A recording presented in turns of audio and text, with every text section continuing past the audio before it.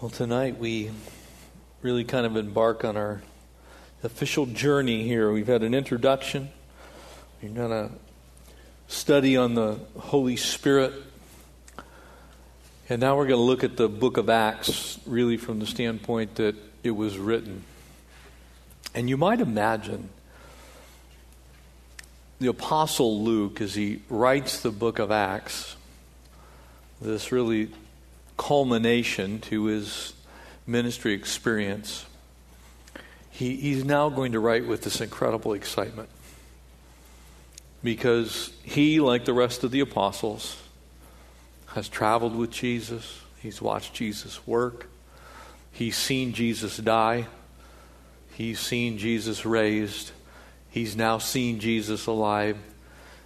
And he's going to see Jesus rise into heaven. And Jesus is going to challenge the apostles. And so this is the beginning of the church.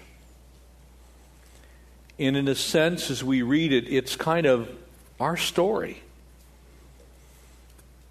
It's really us. It's the beginnings of the true church. And so very often churches get divided into this denomination or that denomination or this group or that group, or mainline evangelicalism, as you'll hear used in the news media, versus those who are Pentecostals, or those who are highly conservative and those who are liberal. We get divided up by people groups. But from God's perspective, as the church begins, there's exactly one church. And this book is the history of that church. And so as we take the whole chapter 1 tonight, would you pray with me? Father, we are so grateful to be a part of the history. Lord, looking back, should you tarry, there might well be a little story, a little chapter that would be added to the book of Acts. The Acts of the Apostles carried out as they went out into all of the world, preaching the gospel, making disciples of all men. As they did those things, we are the fruit of those first century Christians taking seriously the call to ministry. And Lord, may we take that call seriously. Would you use us, use this time, encourage your church, strengthen us. Be with us tonight as we study. Bless us, Lord. Just fill us up with your Spirit. Holy Spirit, again, come. Empower us. We've had a long day. But we want this evening to be special as we meet with you. So bless us as we study your word. We pray in Jesus' name. Amen. Remember, as we continue the book of Acts, there's some things that we believe. And what we believe is important. And as you might imagine, an awful lot of questions after morning services, and people came to me with their thoughts and concerns on matters. But when we turn to the scriptures and we read them and we rightly interpret them, we have God's take on all things. And so the book of Acts is God's take on the church. And the early church believed many things, and we're going to look at them tonight. Here in chapter 1, the first thing that we see is that they believed in a risen Christ. And I want to remind you that apart from the risen Christ, there are no Christians. If Jesus is not risen, then we are still dead in our trespasses and sins. And so one of the very first things that we see proclaimed in the book of Acts is their absolute belief that Jesus Christ was raised. And so we find this resurrection fact emboldened, enforced, and laid out absolutely without a doubt in the very first chapter of the history of the church. And so some things that the church can cling to even tonight as the church is really birthed or born Jesus style. Verse 1, the former account I made, O Theophilus, of all that Jesus began to both do and teach. And so it's a history of those things now being carried forward into a new generation until the day which he was taken up. after he, through the Holy Spirit, had given commandments to the apostles whom he had chosen. And so it becomes very clear that Jesus is alive.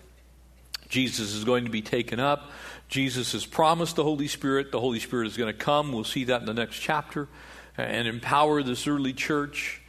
And so the commandments are given to the apostles. They're in essence given their marching orders. Now, we have a vision here at Calvary Chapel South Bay. It's very simple. Most of you know it. It's wise. It's to win. It's to instruct. It's to send. And it's to encourage. And the Apostle Paul and the Apostle Luke would really come tonight and they'd say, yes, amen. Because if you don't win people to Christ, there's no point in instructing them in Christian things. And if you instruct them, then you ought to send them or at least put them forth in service. And once you put them forth in service, you really need to encourage them. And so to some degree, the story of the book of Acts is also our mission statement. It's to win. It is to instruct. It is to send. And it is to encourage. They also believed in the reality of that resurrection. As you're thinking about what they believed, not only did they believe that Christ was risen because they saw him, but there was a reality to the resurrection. You see, it's one thing to believe in the resurrection as some mystical thing. It's another thing to believe in the reality of the resurrection as an absolute historical fact.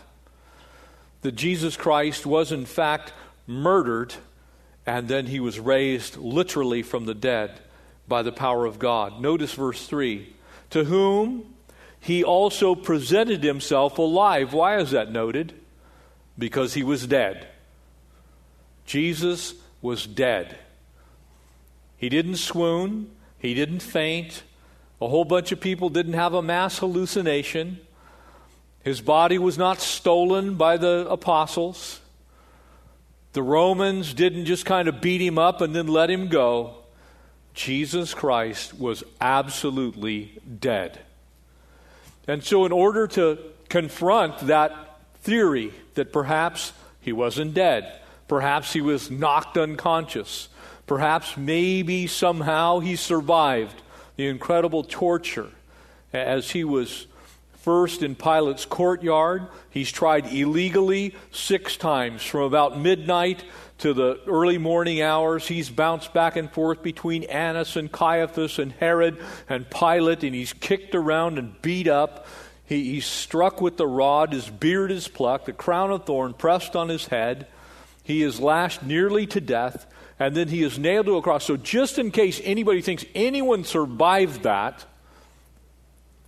the apostles all with their life said Jesus Christ was dead, and then he appeared to them very much alive. And this was done after his suffering by many infallible proofs, being seen by them during the 40 days and speaking of the things pertaining to the kingdom of God. So they believed in the reality of a formerly dead Jesus who was now very much alive. A Jesus who was crucified and laid in a tomb, and professional soldiers were hired to make sure that he didn't get out of that grave, and nonetheless, Jesus is risen. They bore witness to that fact. And as the church began to grow in the early first century, this was the main reason that most of them were persecuted. All they needed to do was deny the fact that Jesus was risen. Everybody was okay when he was simply a man who had very strong convictions and allowed himself to be beat up. But Jesus declared himself to be the I am. And when he did that, and he spoke to the Pharisees, and he said to them, "Who do men say that I am? Thou art the Christ, the Son of the living God." He agreed with them. That's who I am. And so this one who was formerly dead that's now alive was also God. In that day and time, Caesar was God. And to have any other opinion on the matter was to put yourself directly in harm's way with the government of Rome. So anyone that carried forth this proposition that Jesus Christ was God, incarnate in human flesh, and had literally died and been resurrected, that was an affront to Caesar. And so they believed in the reality of his resurrection. A third thing, we see it in the second half of the third verse. As he was seen by them those 40 days and speaking these things, they believed in this kingdom that was going to come. You remember, they actually asked Jesus multiple times, when will the coming of your kingdom be? And he said, it's not for you to know the day or the hour when the Son of Man comes. Only the Father knows. But the apostles, those who ultimately would die for that faith, believed very much in the coming kingdom. We're all a part of that kingdom, amen? Isn't that crazy? Think about it for a second. From these 12 guys passing along this message, and yes, there were many others, and we're going to see that Jesus appeared to a single group of 500 people at one time. So he made himself known to many people. But from that little nucleus of faith, the entire church throughout the last 2,000 years was birthed with some central tenets of faith, that there is a God in heaven, that God in heaven has one Son, that one Son is also God who dwelled on this earth in a human body, was fully man and was fully God, and God died for the sins of mankind so that we might be saved. And he promised that his kingdom would come. That kingdom dwells inside of each of you. If you're here tonight and you know the Lord, there's a little chunk of that kingdom that's in each one of us. It's our relationship with the Lord. They believed in that coming kingdom. And not just the kingdom that's in us, but the kingdom that's yet still to be fulfilled. Because our King's coming one of these days. And he is going to fulfill every single thing he said. And he's coming back as the lion and not the lamb. A fourth thing, they believed in the power of the Holy Spirit. And we studied this last week in detail. Verse 4, it goes on. And being assembled together with them, he commanded them not to depart from Jerusalem, but to wait for the promise of the Father, which, he said, you have heard from me. Jesus makes the promise, speaking it again for them in case they didn't remember. For John truly baptized with water, but you will be baptized with the Holy Spirit not many days from now.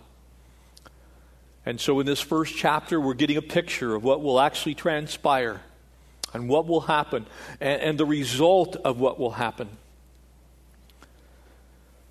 And therefore, when they had come together, they asked him, saying, Lord, will you at this time restore the kingdom to Israel? Well, is this about the nation Israel? And he said to them, it is not for you to know the times of the seasons which the Father has put in his own authority, but you shall receive the power when the Holy Spirit has come upon you. You're going to receive something that you've never had before in the fullness in which you're going to get it. That's going to be power to do things you never believed possible. Because to live a kingdom life today in this world is a God thing. Amen? It's not a man thing. And it's not something you can do in your own power. If you're resting and trusting in your own power to live godly in Christ Jesus in the world that we live in, I'm going to tell you something, and I don't mean to bum you out, but you're going to fail. Without the power of the Holy Spirit, you have very little chance of having sufficient power to overcome the things that you will confront. And so that kingdom will come. The Holy Spirit would come upon them, and you shall be, again, witnesses, or in the same word, we find the word martyr. To me in Jerusalem. You're going to give your all. It's another, when you use the word martyr, we use it in a modern context to kind of almost mean people who are almost crazy. But the Apostle Paul actually declared that he was a martyr. For I count not my own life dear. Those things which were gain to me I now count as rubbish. He considered his own life to be unworthy to be mentioned in the same breath with the Lord Jesus. Witnesses to me in Jerusalem. And they're now, as they're going to watch the Lord Jesus ascend into heaven, we're going to see as we finish this chapter tonight that they're on the Mount of Olives. They're likely in the general vicinity of Bethany. They're a Sabbath day's journey away, which in that day and time, according to the book of Joshua, the rabbis had all gotten together and determined that you could travel perhaps 2,000 cubits, which would be 2,000 times 18 inches or a foot and a half. So maybe 3,000 feet, about a half a mile. You could travel a very short distance. So when this is done, they're a half mile from Jerusalem. That's on the Mount of Olives on the backside, likely near Bethany. Jerusalem, in all of Judea. They would have been looking out from the Mount of Olives and the surrounding hills, looking over at Mount Scopus. Perhaps if they were far enough on the backside, they would have been looking down the valley as the Kidron, the brook Kidron, empties and joins with the small little creek that comes from the Hinnom Valley, and they would have then descended down to the Dead Sea. They could have seen all around. They could have looked at Judea. They actually literally could have seen it. And beyond that would have been Samaria to the north. The land of those hated half-breeds. Half Assyrian, half Jew. Despised by the Jewish people. Gentiles. And yet the Lord was saying, we want to love the Samaritans. We want to reach into Judea. And then everything beyond that would have been a foreign land. To the ends of the earth. From Jerusalem, the Jewish people believed Jerusalem was the center of the world. Not just the center of their world, but literally the center of the world. It was a place where God's presence dwelled. As God's presence dwelled there, those who were there were blessed. That's why every Jew to this day, next year, Jerusalem, still longing to touch that remaining piece of the retaining wall of the temple. And now we draw to the remainder of the chapter and some things from it. So we pick up in verses 9 through 11. They believed in the assurance that he's coming again. Oh man, what a promise, amen? You see, as I think on our world today, one of the things that keeps me going is Jesus is coming again. Now, there are two ways that Jesus is going to come again. Once, to meet us in the clouds. And those who happen to be alive at that time, who are believers in Christ, will be caught up to meet him in the air. So he's coming again at that harpazo, the rapture. But he's also coming literally to this earth. That second coming. Notice what he says, verse 9, Luke writing, and now when he had spoken these things, while they watched, I love the way the Lord works. You know, I had a number of prayer requests today as I was at the door and then back here in the sanctuary after services. And they were the why prayer requests. You know, why do you think the Lord would allow this? Why do you believe the Lord would do this? How come the Lord is working in this way?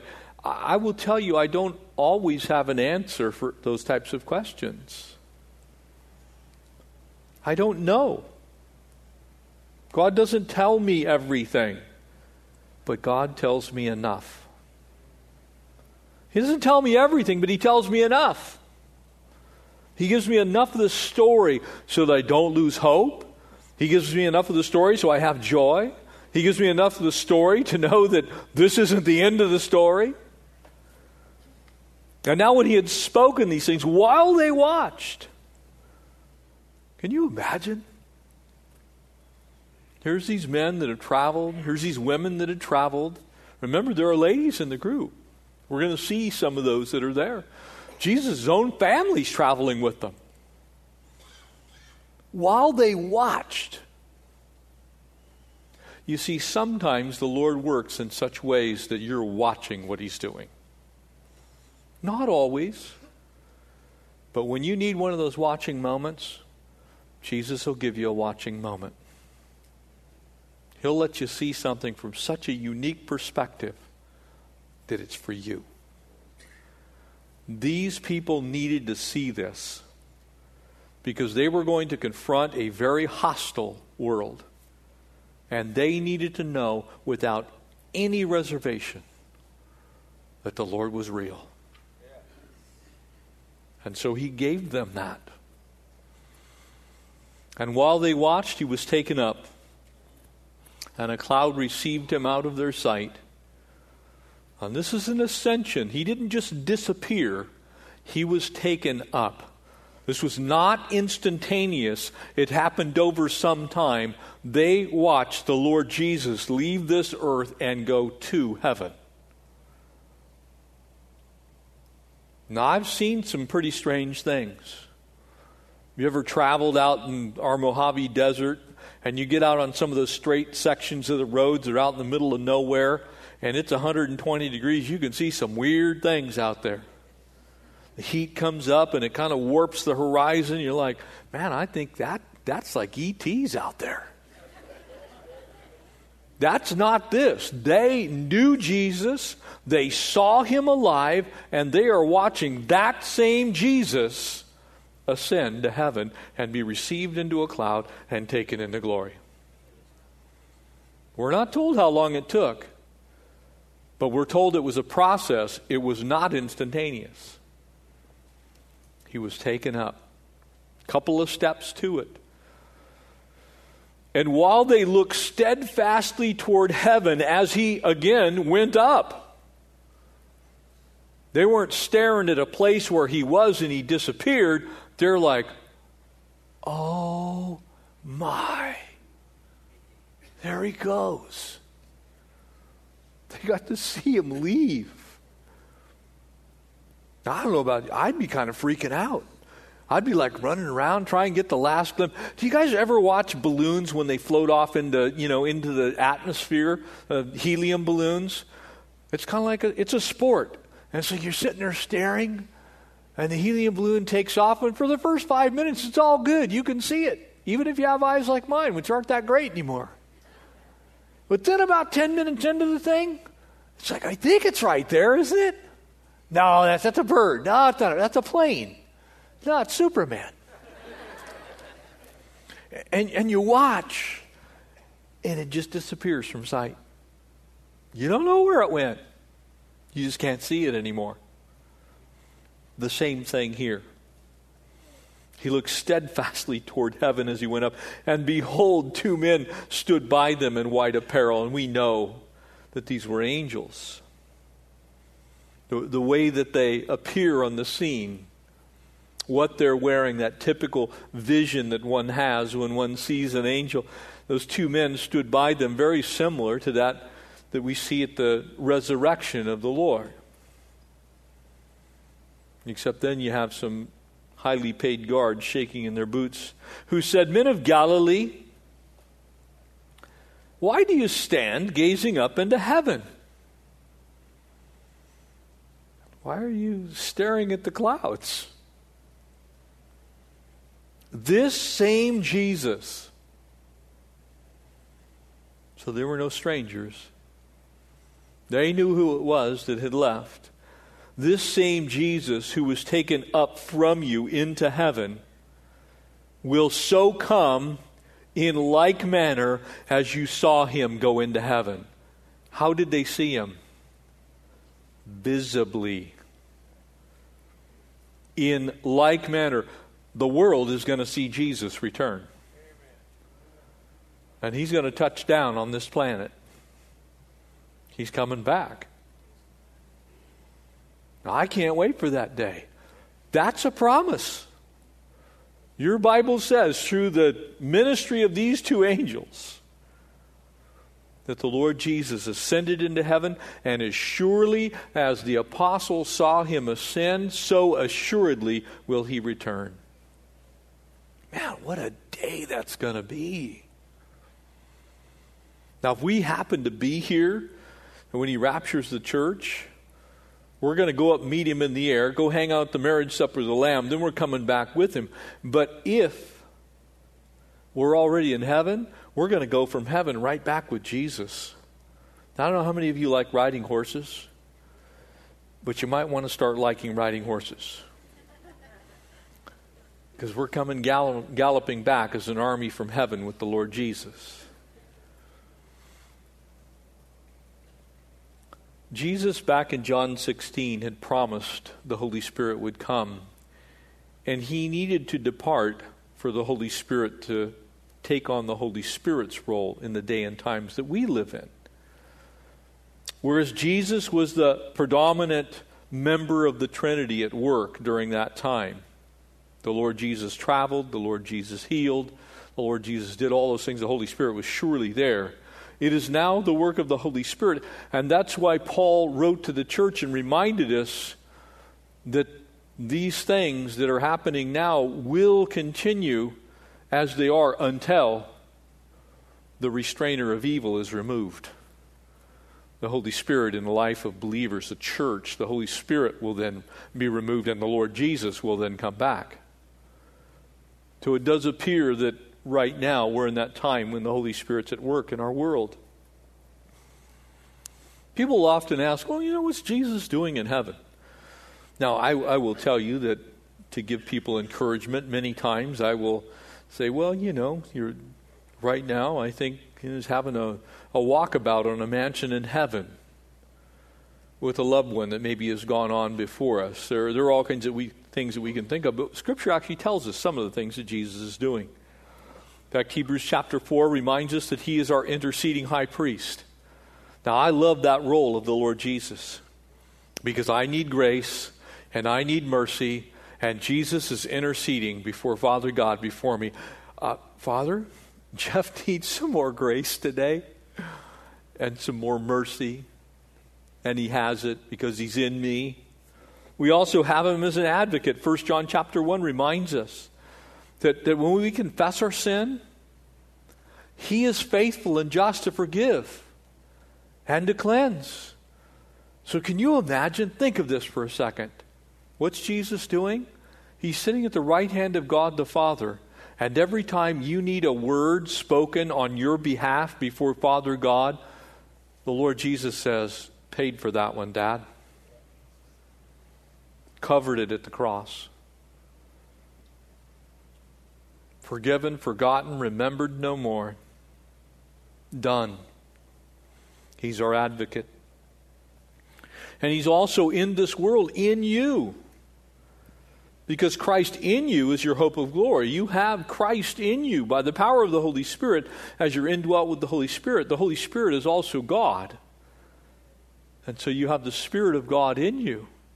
So you have Jesus in you because Jesus is also God. So Jesus is working through his church.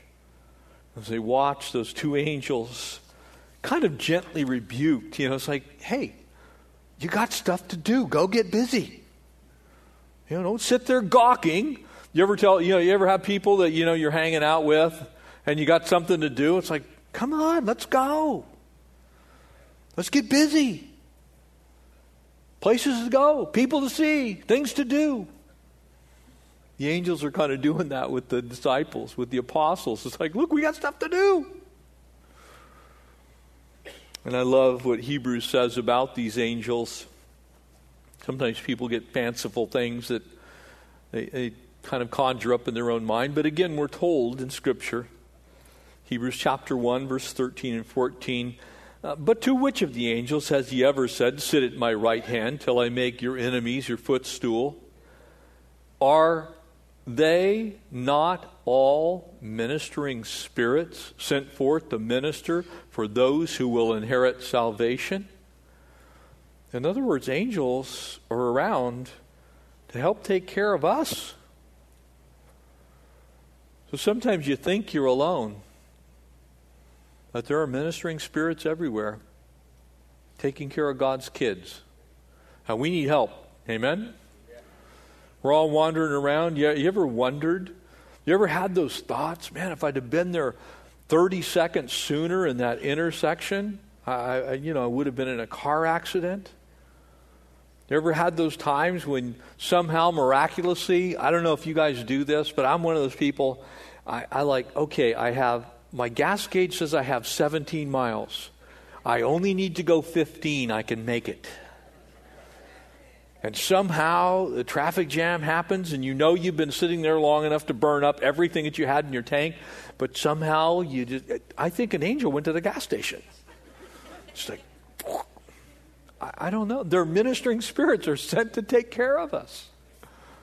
And I love that. What an encouragement to the church. And so here are the apostles. The angels are standing there going, what are you guys looking at? It's like, come on, let's go. Let's get to work.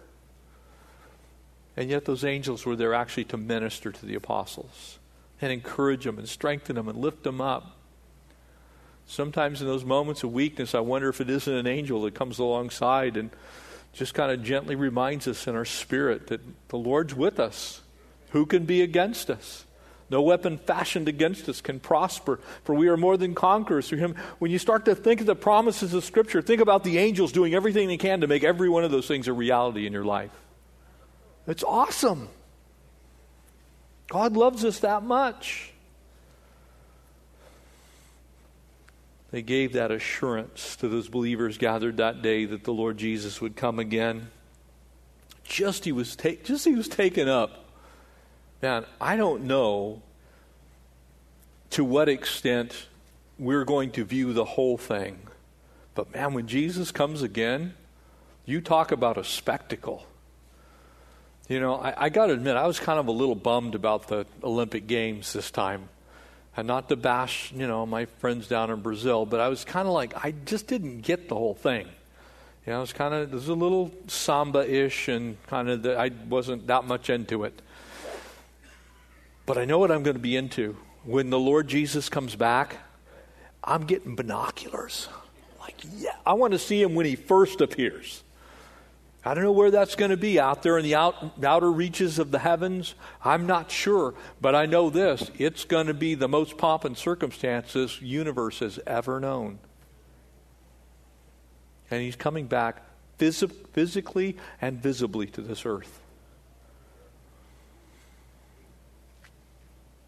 And in fact, so much that we're told, behold, he's coming with the clouds, and every eye will see him, even they who pierced him, and all the tribes of the earth will mourn because of him.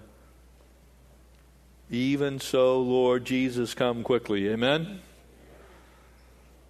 So whether it's the second coming or the rapture that they're speaking of here, I personally believe it's the second coming that's in view, because ultimately that will be the final coming back to this earth. Regardless of which view you have, that is our motivation. Man, Jesus is coming again. So we ought to be busy. Ought to be thinking about, Lord, what would you have me do? Well, what's my part in all of this? And I wonder what the disciples were thinking that night as they're watching this. Okay, now what? What do I do? Where do I go? And I think it kind of looked like a shotgun start to a golf tournament. In a golf tournament, if there's a shotgun start, you take people and you put them on every single hole, and they all start at once. 2 or 3 foursomes on each hole, and it's like everybody tees off on 1 through 18, and somebody's hitting the first ball. The entire course is activated all at once. And I think that's what was happening here. Let's go reach the world for the cause of Christ. Let's not stay here. Some of you are going to go to Judea. Some of you are going to Samaria. Some of you are going to the uttermost. The Apostle Paul is going to take off into the Gentile world. These 12 guys were going to minister primarily to the Jewish people. But let's go seek and save them that are lost. They believed he was coming again. A sixth thing, they also believed in each other. Verse 12. And then they returned to Jerusalem from the mount called Olivet. So the Mount of Olives, which was near Jerusalem, a Sabbath day's journey. And that's where it's important to have that tidbit of information I gave you. If you're thinking a day's journey, somebody like me in my prime, even with a 70-pound backpack, that's 30 plus miles. That could have been down near the Dead Sea. But a Sabbath day's journey was probably a half mile or so. And so they weren't very far from Jerusalem. And Olivet's the Mount of Olives is where Jesus often went to pray and often went to meet with the disciples. And it's also on the backside of it is Bethany, and a little bit further on is Bethpage. The road to Jericho takes off and goes around the back of the mountain and then descends down to the city of Jericho, which is down in the Jordan Valley. And so they were a Sabbath day's journey. And when they had entered, they went up into the upper room and where they were staying. And so this may be the upper room. I personally believe it is. I think that room got used more than once, in other words. Jesus went there, and it was a place that they knew, and so they gathered together just across the city of Jerusalem. We would have gone around probably the south end through the city of David, around the south end of the Temple Mount, which is much smaller than it is today. And they would have walked to this place that is in the general vicinity of the Church of the Holy Sepulchre now. And so just on the other side of the Temple Mount, Peter, and notice the names, James, John, Andrew, Philip, Thomas, Bartholomew, Matthew, James the son of Alphaeus, Simon the Zealot, Judas the son of James. And all these continued with one accord in prayer and supplication with the women and Mary, the mother of Jesus, and with his brothers. And so Jesus had more than one brother. We're not told exactly how many, but that makes sense. So if Mary's still alive and she's called the mother of Jesus, and Jesus has brothers, then Mary had more than one child named Jesus. I want to think on that. You see, as this passage unfolds, we see this incredible unity. They're all in one accord. And they're in prayer and supplication. They're not just in standard prayer. They're not just kind of lifting up needs. They're on their face before God. They're supplicating, Lord, what would you have us do? Where are we going to go? Jesus is gone. And they obey his command. They return to Jerusalem. And there they meet where that Passover had been celebrated. We'll also find them, we saw them in Luke 24, worshiping in the temple. And what a variety of people is in this group. And it's men, it's women, it's the apostles, it's Jesus' family. And the thing that I think is cool is they were ordinary people. This is not a bunch of Bible college graduates. These are not seminary people. These are just people who spent time with Jesus and they changed the world. These are people who hung out with Jesus. You know, sometimes I think we miss a little bit of the power of the church. The power of the church is in the power of the Holy Spirit and people hanging out with Jesus and each other. Because what happens is when you start to encourage each other and lift each other up and see gifts in each other and encourage those gifts and those gifts grow, we can accomplish way more together than we ever could apart. Jesus was a unity guy. And he taught his disciples, he taught the apostles to have unity. His brothers actually hadn't believed on him. John 7 reminds us of that. They didn't come to trust in him until after the resurrection, which we find here. So now the whole family's saved. And Mary's hanging out with them. Mom's hanging out with the kids. You know what's interesting and what's missing?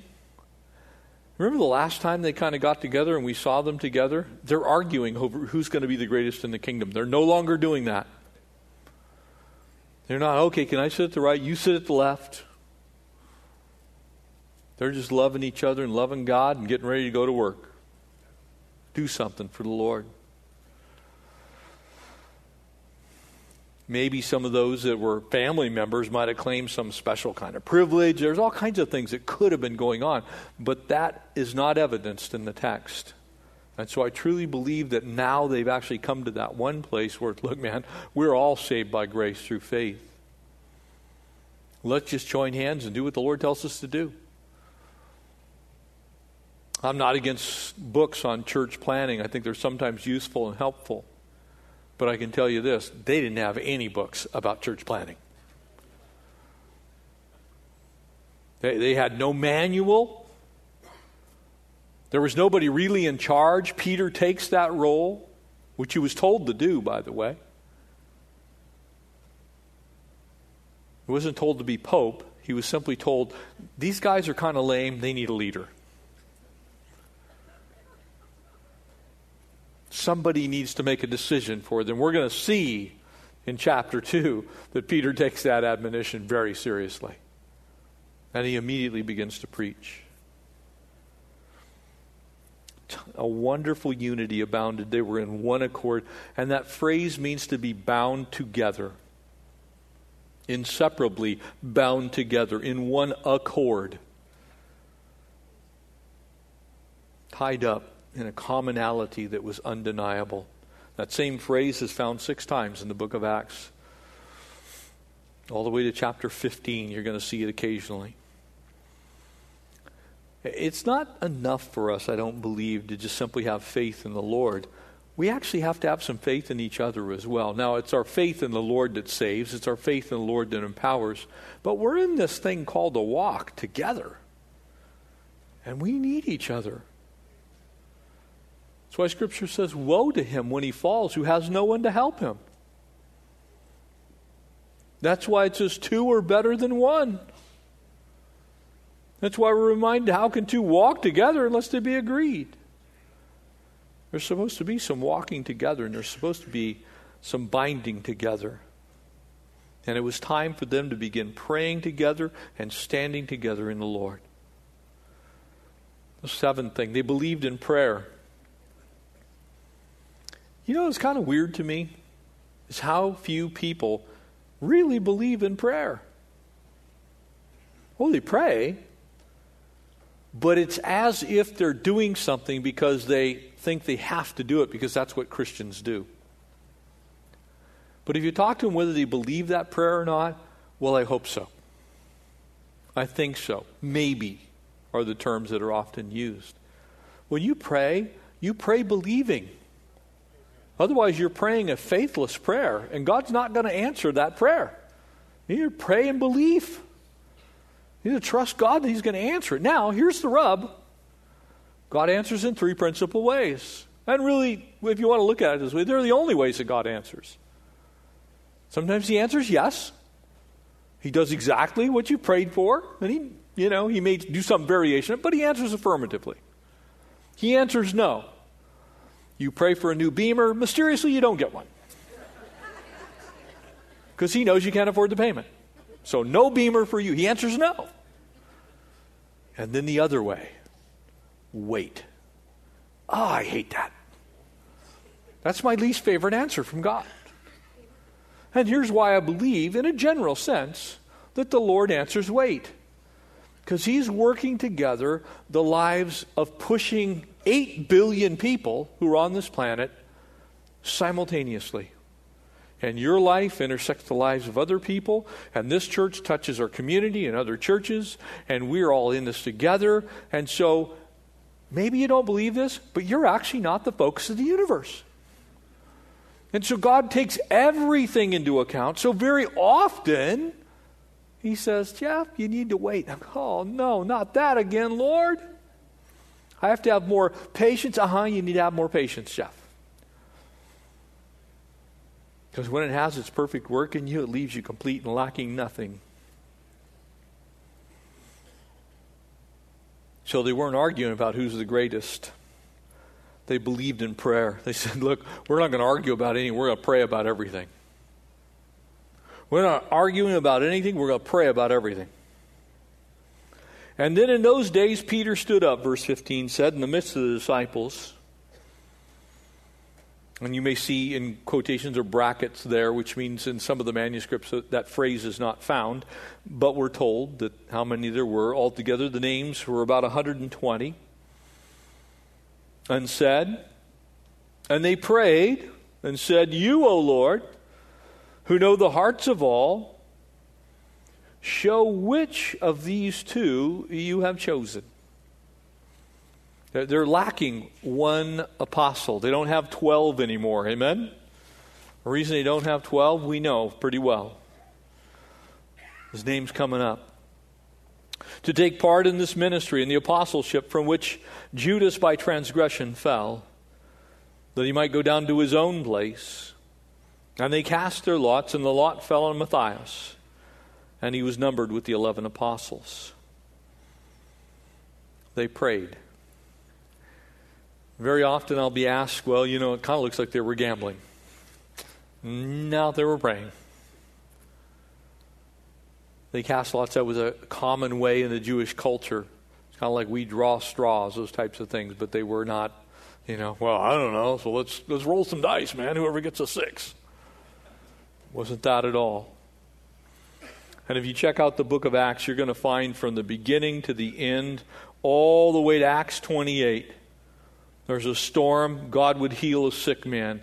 There's many prayer meetings and people are praying. There's believers in John Mark's house, and they prayed for Peter when he was in prison, and the Lord delivered him from prison. They believed in the power of prayer.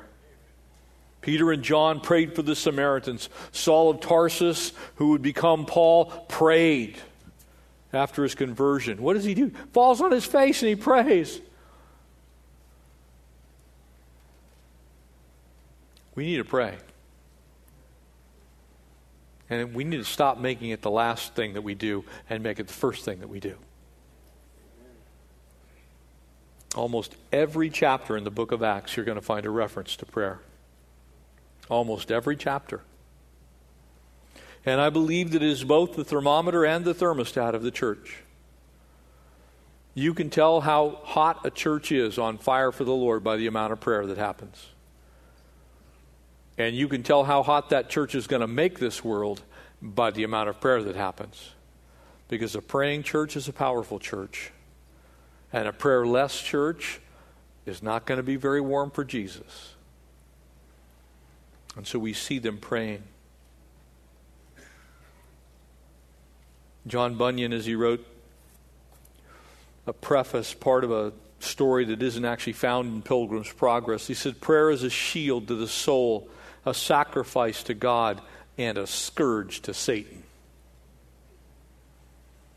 I like that part. Because I get a whooping every once in a while from him. And I kind of take some delight in dishing it out. It's like, really? I'm just going to pray. Because greater is he who's in me than he who's in this world. And so I'm going to seek God. I know in whom I am persuaded that he is able to keep that which he has committed unto the day of Christ Jesus. I'm absolutely convinced.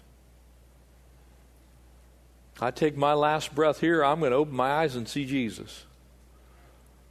That doesn't make me stupid, but it does make me somewhat fearless. It's like, what have I got to lose? Oh, rats, I got killed. I have to go to heaven. And according to James, it's a vapor, so I'll see Connie very shortly.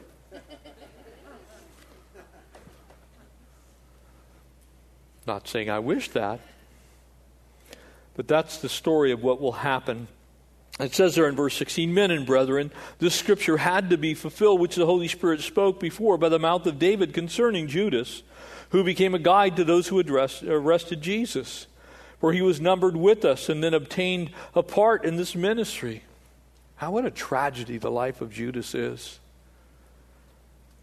You need to remember, he saw the same miracles that everybody else saw. He walked in the same footsteps as everyone else. He went to church as many times as Matthew, Mark, Luke, and John. He was at as many prayer meetings as the rest of the guys. He was as close to Jesus as his own half-brother. They hung out together. And yet Judas somehow managed to miss it. Don't let that be you. Don't just come to church. You come meet with Jesus. And make sure that you love him. And now this man purchased a field with the wages of iniquity. And falling out headlong, he burst open in the middle, and all of his entrails gushed out. Pretty gory scene. And it became known to all those dwelling in Jerusalem, so that this field is called in their own language El-Kedama. That is the field of blood. And I want you to notice, it's not because his blood was spilt there, it's because it was purchased with blood money. It was Judas's money that purchased that field. The money that he got because he betrayed Jesus. For it is written in the book of Psalms, let his dwelling place be desolate, let no one live in it, and let another take his office. And therefore these men who have accompanied us all this time, that the Lord Jesus went in and out among us, beginning with the baptism of John, to the day that he was taken up from us, one of these must become witness with us of his resurrection. And so they proposed two, Joseph called Barsabbas, who was surnamed Justus, and Matthias. And so even though they were without, in essence, the Lord physically, they believed in the power of the Holy Spirit. They believed in the Word of God. They believed in prayer. They had what they needed. And can I tell you, that's all any church needs. Now, there are all kinds of things that will come with it. But if you believe in the Word of God, and you believe in the power of the Holy Spirit, and you believe in prayer, and you act and work as though you believe those things to be true, you have what you need. Now, we have a church board, we have bank accounts, we have all those things. But apart from believing in the Word of God, that it's truth, we don't have anything to gather together to share. If it's just some talk where some old guy gets up on a platform and shares with you some fanciful stories, go watch football reruns. This is the Word of God. This is not a story written by men. This is God's story written by the Holy Spirit that men penned. And so these men, these women, had the Word of God. They had the Holy Spirit. And they had a dynamic prayer life. And it's all they needed. And it's interesting to me, and I love this fact, and we need to see it for what it is. I'm going to have the worship team begin to make their way back out here. But as you think on these things, notice this. After Acts chapter 1, except for Peter and John, none of the original 12 are mentioned by name. That's how unimportant people are in ministry. God could do this without me. He can make this pulpit talk. Now, I didn't just say that this pulpit talks, okay? So I'm sure someone will figure out a way to edit the message and, Jeff said the pulpit talks. No, I didn't say that. I said he could. He does not need me. Jesus himself is the Logos. He's the Word. And the Word became flesh and dwelt among us. So the Word is what matters. The Holy Spirit empowers the whole thing. The Holy Spirit matters. And that we seek the face of the God who created us and to gain His opinion on everything matters. That same Spirit that came at Pentecost is in you and me. As they were teaching and preaching, when they said the word, they actually meant the Old Testament. People often say, why are you using the Old Testament? We're in the New Testament, man. Do you realize that in the New Testament, there are almost 1,000 either full quotations or partial quotations of the Old Testament in the New Testament? So if the apostles believe that the Old Testament is important to understand the work of the Holy Spirit, God Himself, the power of the Holy Spirit, what it means to have a prayer life, if they believe that, I think we probably ought to follow their example. And it ends this way. Now when a dispute arose among them of which one should be considered the greatest, and he said to them, look, he's reminded of this picture that we saw in Luke's gospel. Basically, they're picking a new guy to take over for Judas. the one who had betrayed the Lord. And they cast lots, and the lot falls on Matthias. I think they did the right thing. The world would need that witness, and we need that witness. And we're supposed to be that witness. The early church had power because of three principal things: the Word of God, the power of the Holy Spirit, and prayer. And we'll do really good to do those same three things. Amen? Would you stand with me? I want to pray as we have taken a habit of doing. We're going to have some pastors come forward. Maybe you've got something going on you want to pray with. But we're going to worship for a little bit. And then I'll close this in prayer. But remember this.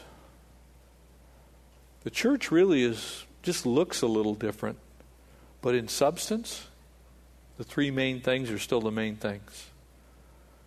And so let's seek the Lord while he may be found. Amen. Father, thank you for this great time tonight. We pray that you would now bless us as we turn our attention to worship and prayer. Holy Spirit, again, we invite you to come and inhabit the praises of your people. We know that your word declares that where two or more are gathered in your name, that you are there in the midst of them. And Holy Spirit, we ask you to come and be in the midst of us. Lord Jesus, thank you that you have not left us alone as orphans, but you have sent the Comforter. You have sent the Spirit. And Holy Spirit, we need more of you. And we ask for it tonight. We pray that your Spirit would infuse now our worship and our time of prayer. We ask it in Christ's name. Amen. Let's worship.